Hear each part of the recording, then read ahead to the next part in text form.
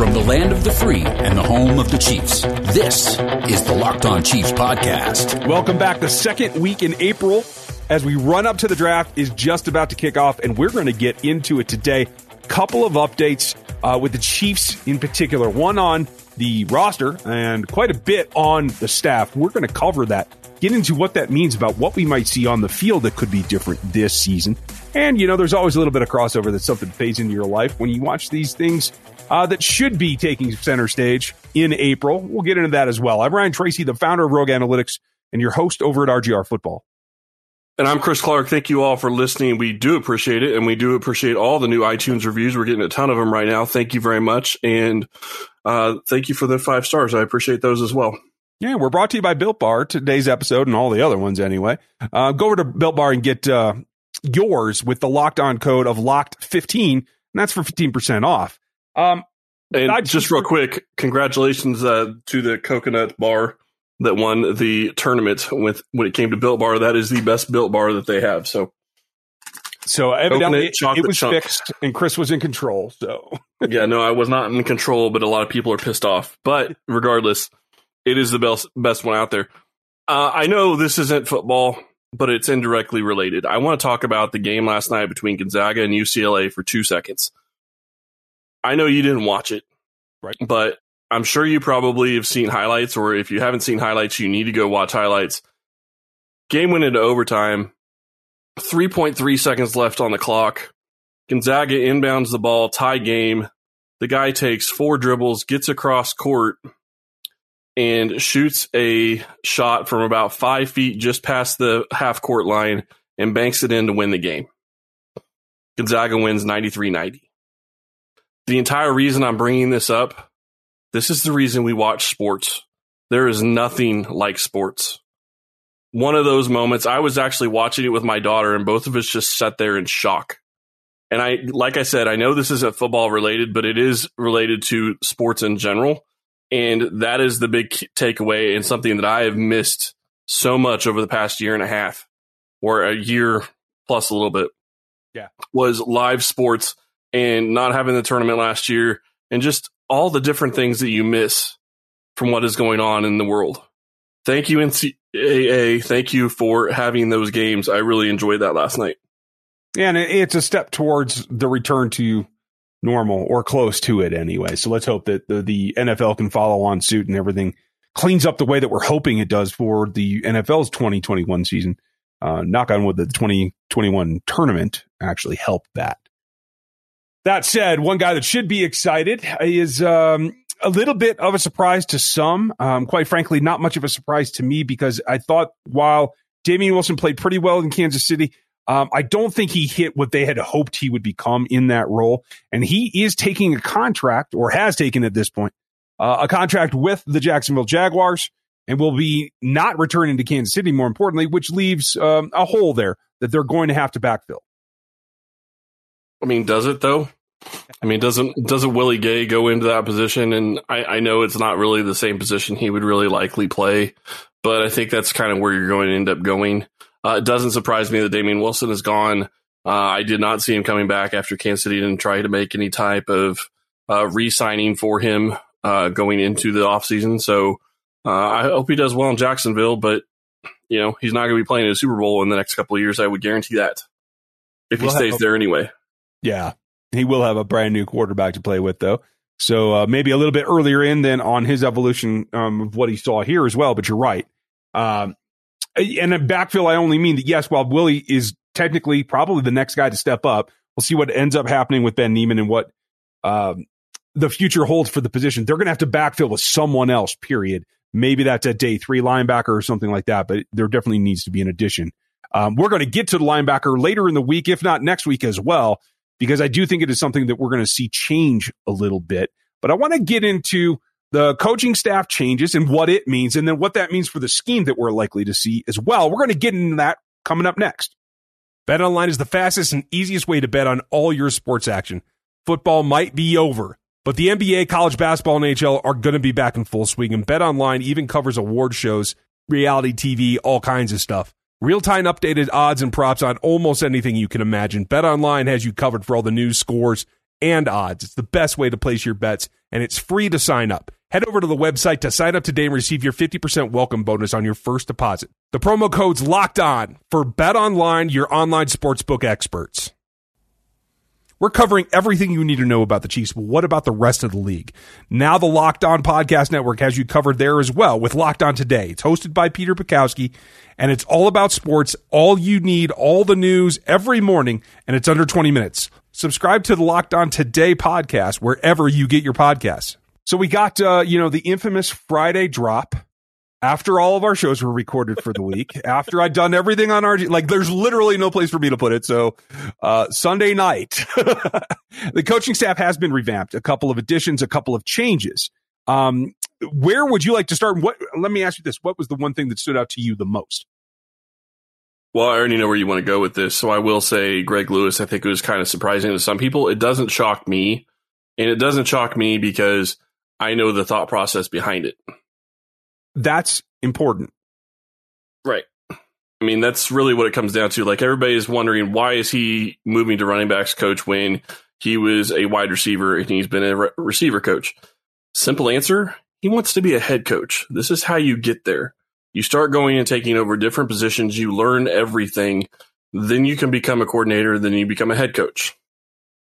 Well, it's an evolution of, we always talk about the evolution of the players. This is an evolution of a coach, especially when you are coaching the position that you played. So literally, he's done nothing else ever since college, right? So that really does need to expand. I think it's interesting that they chose to go to the running back position because I think that is a group that, quite frankly, I think is going to have to develop in the next couple of years.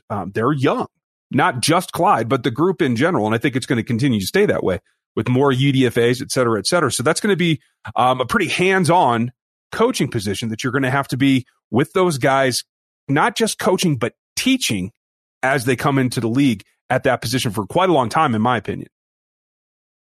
No, I agree with you. I think that's going to be a big development going forward for this team. And then the one that, and I know a lot of people are fired up about that. Don't worry about that because I think, quite honestly, I think we'd like to see some progression out of the wide receivers, and maybe that's just run its course at this point.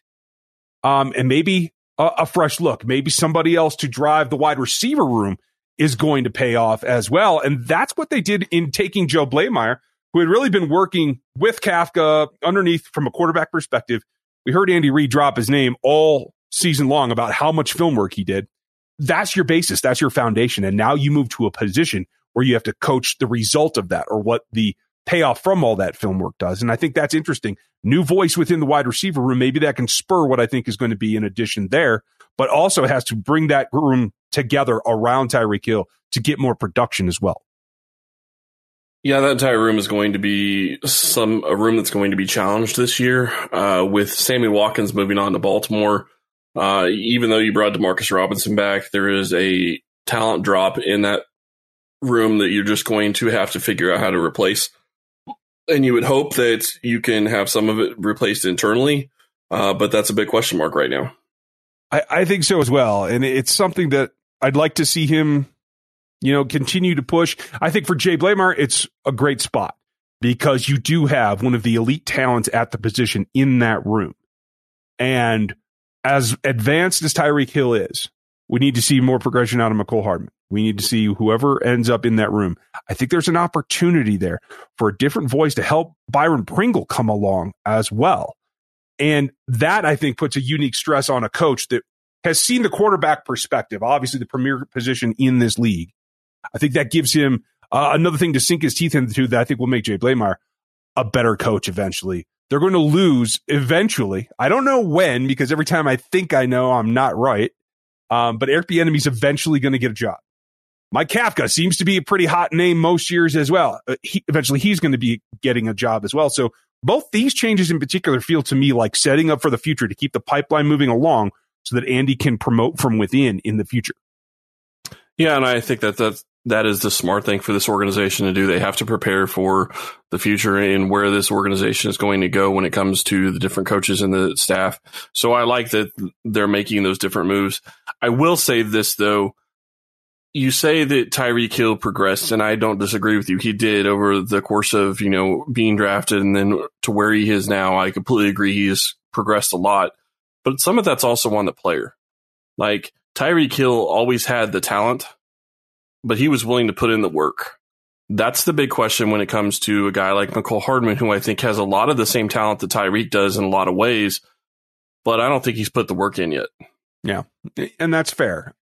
And again, a new kind of perspective, a new relationship that I know everybody gets comfortable with their position coach, but maybe changing it up a little bit is something to move forward as well and get everybody kind of kick-started again. And I think that's something that Andy Reid's been good at over the years. I don't think that means by any means that it's done. And I don't think it's the only change, too. There are other changes on this staff that I think are going to pay off as well. An interesting one is that got a move up or change over anyway for Connor Embry, moving to offensive quality control. He obviously has a relationship with Eric Bieniemy. He is the son of a coach that worked with Bieniemy. He's certainly in the thing. And, another Jayhawk on the staff goes a long way. I enjoy that. Nobody cares. I knew you were going to dig that one.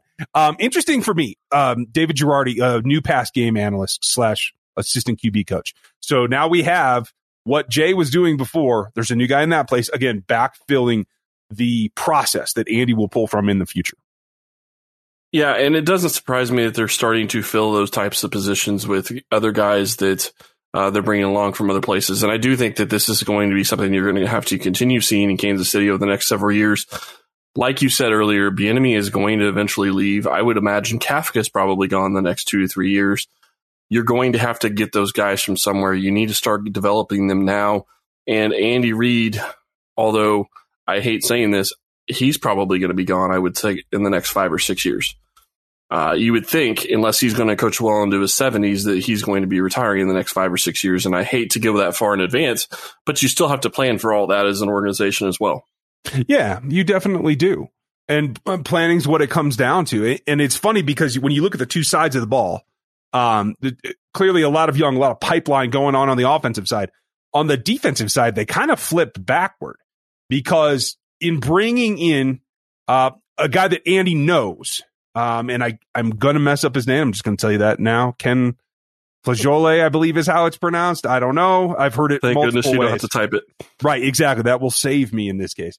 Outside linebackers coach, somebody who's coached with Andy in the past, 35 years experience is my understanding. And I think it's interesting because what I had read is that last season there was some discussion of him retiring. So while you're going super young on the offensive side, you're going for steadier hands, more experience, older coaches on the defensive side to help Spags. That stands out to me as well. Nothing against Terry Braden. He's also an assistant on the defensive line now. So like a guy that has been helping on the defensive side of quality control in the past as well. Donald D'Alicio. I'm not familiar with him personally, but another defensive assistant. That's kind of a nebulous role at this point. So I would expect a lot of film work. And then Tyler Junkins is now the new assistant strength and conditioning coach, a guy that did his GA at UCLA. And then I believe his last position was an assistant strength coach for the Chargers of all places. So you can see that kind of pipeline from California. The Chargers is probably not someplace you want to normally pull from, but I trust the training organization in Kansas City, so I think they'll be fine. I think it's going to be interesting, too. And I always like to see the progression from being a GA up through and how you make those crossovers. There's been a long history, by the way, of strength and conditioning coaches back and forth between the Chargers and the Chiefs, all the way back to some guys that I did my GAs with. So it's interesting. I don't know why that is, but it just is what it is. But they had football back then? Yeah, there was, like the leather helmets and all that stuff. It was great. Okay. Just checking. Yeah, that's why I have dentures. It's awesome. And this is why Ryan likes fullbacks. Yeah, hey, it all flows together when you think about it. But all in all, when I take a look at the overall thing is that all this looks like two very specific sets of additions specific to the side of the ball. And I think scheme is going to be important in some of that. I think we're going to get into what those changes might be promoting here on the scheme side of it coming up next. We've been telling you about Built Bar, the best tasting protein bar on the market for a while now. Built Bar is the amazing low-calorie, low-sugar, high-protein, high-fiber, amazing tasting protein bar with 100% chocolate on all the bars. Now's the time to find out which Built Bar is best. It's Built Bar Madness. their daily matchups as all the high-powered flavors go head-to-head. Go to BuiltBar.com or at BuiltBar on Twitter. Check out the matchup and vote in the Built Bar bracket. Remember to use the promo code LOCKEDON20 to get 20% off your next order. That's LOCKEDON20 to get 20% off your next order at BuiltBar.com. Check back and see who won today's matchup and who will become the best-tasting protein bar. If you're betting this year and want more wins, listen to Locked On Bets with your boy Q and Lee Sterling of Paramount Sports. They are picking college basketball, football, and NBA locks all winter long. Subscribe to Locked On Bets wherever you get podcasts. So when we take a look at these changes, bigger picture, I feel like on the defensive side of the ball, we all know that Spags is a little bit out there, a little bit frenetic in terms of how much he chooses to blitz, when he does that kind of thing. Clearly likes the 3 safety set. And I think that is part of a conversation that's been ongoing over the last couple months about more positionless football, more, of those nebulous DBs like Jeremiah Wusu-Koromo that's coming out here, a guy that's like 225 pounds. You don't know if he's a linebacker or if he's a safety, like the evolution of the Dan Sorensen. This all tells me that you're getting young guys at the bottom level and you're looking for assistant coaches that can really help Spags adapt without giving up the experience level that, the gotchas that are going to come with trying to forge ahead with a new concept in coverage in particular, but fronts as well. I'm glad you brought up the ages when you're looking at defense versus offense, because to me, what this says is that Spags is going and getting experience to help him get this through the organization and get it to where they want it to go. Reed is looking for guys that he can groom as being the next offensive coordinator of the future for this team.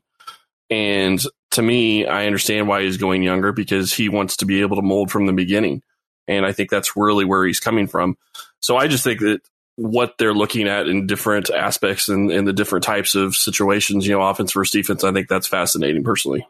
Yeah, I do too. And it's funny because everybody, looks at a franchise like the Chiefs or any franchise with a serious fan base like the Chiefs have, and they see that as a singular entity. And the thing that you have to always remember is changes go on fairly often, quite frankly, less often with the Chiefs than with a lot of teams. But every roster, every year, when you get out of camp, that's a new team. I know they're wearing the same colors, and most of them are wearing the same numbers, but that particular 53, or now, 69 total with the practice squad. Well, and you have to wonder if they're going to be wearing the same numbers. Well, yeah, that is going to be changing, I think. From what I'm hearing is that proposal the Chiefs made has a very good chance of passing so that you can open up those number ranges. It's going to be fascinating. But those 69 guys in 2021 are going to be different than 2020, clearly. The same thing goes with the coaching staffs, and I think that lends towards tendencies. It lends towards strengths in coaching, in getting X out of your player in a certain facet of the game. And for me, the fact that they didn't change the secondary coaches, I think that says something, because I do think that they want to push more and more towards the 3 safety all the time. Like, and especially if they end up drafting someone, whether they played in college as a linebacker or a safety, it doesn't really matter at this point.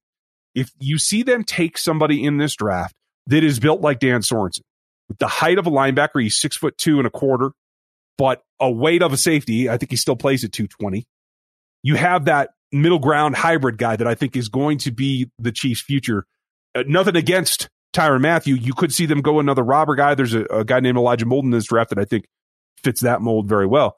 But the multiplicity, the hybridization of all the secondary spots, I think that's the direction that Spags is going. This signals it. Yeah, and I think what's fascinating here is you look at the contract that Daniel Sorensen signed, and I know where you're going with if they draft somebody to basically replace him. I get that. But I almost wonder if they won't look at that because they have so many other needs, and they will look at other positions because they were able to sign Daniel Sorensen to a special deal. We kind of talked about this a couple episodes ago. If he signed that this year, he's not going to sign something for more next year. I mean, he's on the downside of his career, not on the upside of his career. So they're going to be able to sign to the same type of deal next year. So really value-wise, I could understand why they would want to draft somebody younger and maybe get them, a little bit more speed. But it wouldn't shock me if they don't go that direction, just because they're going to be able to keep Sorensen's cost around $1 million a year. And to me, that's worth it. Yeah, I mean, it certainly is cost effective at that point. It just becomes whether you still get performance enough out of it, even at that point, because you get to the point where it's not about the performance per dollar. It's about the performance bottom so that you're not costing games. As players. No, I agree with that. I agree with that completely. The problem is that Daniel Sorensen is here this year. They're not going to cut him. So if you go draft another safety, whose roster spot is he going to take? Right. At some point, you can't have that many of those types of guys. So maybe they go get somebody and maybe he learns this year and that's what they do. But I could see them going another direction just because they already have Sorensen on the roster for as cheap as they do, and they know they can keep that cost there. Yeah. And I think that the other factor that plays into that is, do they feel like they're going to continue to have this expanded practice squad? Well, and the other thing that could also play into it, other than the expanded practice squad, which I imagine they'll have this year at least, is, and honestly, I think the NFL may consider going to an expanded practice squad period, because I think that most of the teams probably liked it. So it would be something that they would welcome. But the question I would have is, okay, so if they're going to continue to go this route with Sorensen, is it they want the experience? They want, somebody else back there other than Tyrann Mathieu that has that experience? Because look at all the youth they have on the corners. And they're going to continue to have it at the corner position. Because I don't think they're going to bring a veteran in. And honestly, even if you bring a veteran in at this point, more than likely it's not going to be a veteran that's going to move in and be a starter. It's going to be a back end guy that's a special teamer like Antonio Hamilton was last year. And, I don't see that they're going to be doing that. So, unless you were to go get a guy like, and I know he's already signed, but like a Patrick Peterson type, you're not going to have that experienced guy at that corner position. So more experience in the back end of the safeties could really help. Yeah, that's very true. I think the interesting thing here will also be, how many picks do they end up taking? Do they trade back? Do they acquire more picks as we go through this? That may signal some of these changes as well. It's true. That said, I'm pretty excited about some of these changes and the fact that we may be seeing at least the groundwork for a bit of more modernization of the Chiefs defense as well. And that will make people frustrated about how much run yards they give up, but I think that will set them up for the future to have a defense that can support Patrick and be able to get things done on the field. They don't really care about run yards. Yeah, it's like it's a trend or something. That said, we want to know if you're frustrated about it. If you think that these coaching changes signal something that maybe we missed, we'd love to hear from you. Hit us at Locked On Chiefs on Twitter and put it in your iTunes reviews and click that 5-star while you're doing it. We appreciate that. I hope that you guys are ready for a great week. We're going to be here and get into the dirt on a couple of different things. Thanks for listening to us today, and we'll talk to you tomorrow. Ryan Tracy is the founder of Rogue Analytics and the host of RGR Football on YouTube. Follow him there. Chris Clark is a senior analyst at ChiefsDigest.com, where you can get his work. Rate and review at Apple Podcasts and subscribe on your preferred podcast platform. Thank you for listening.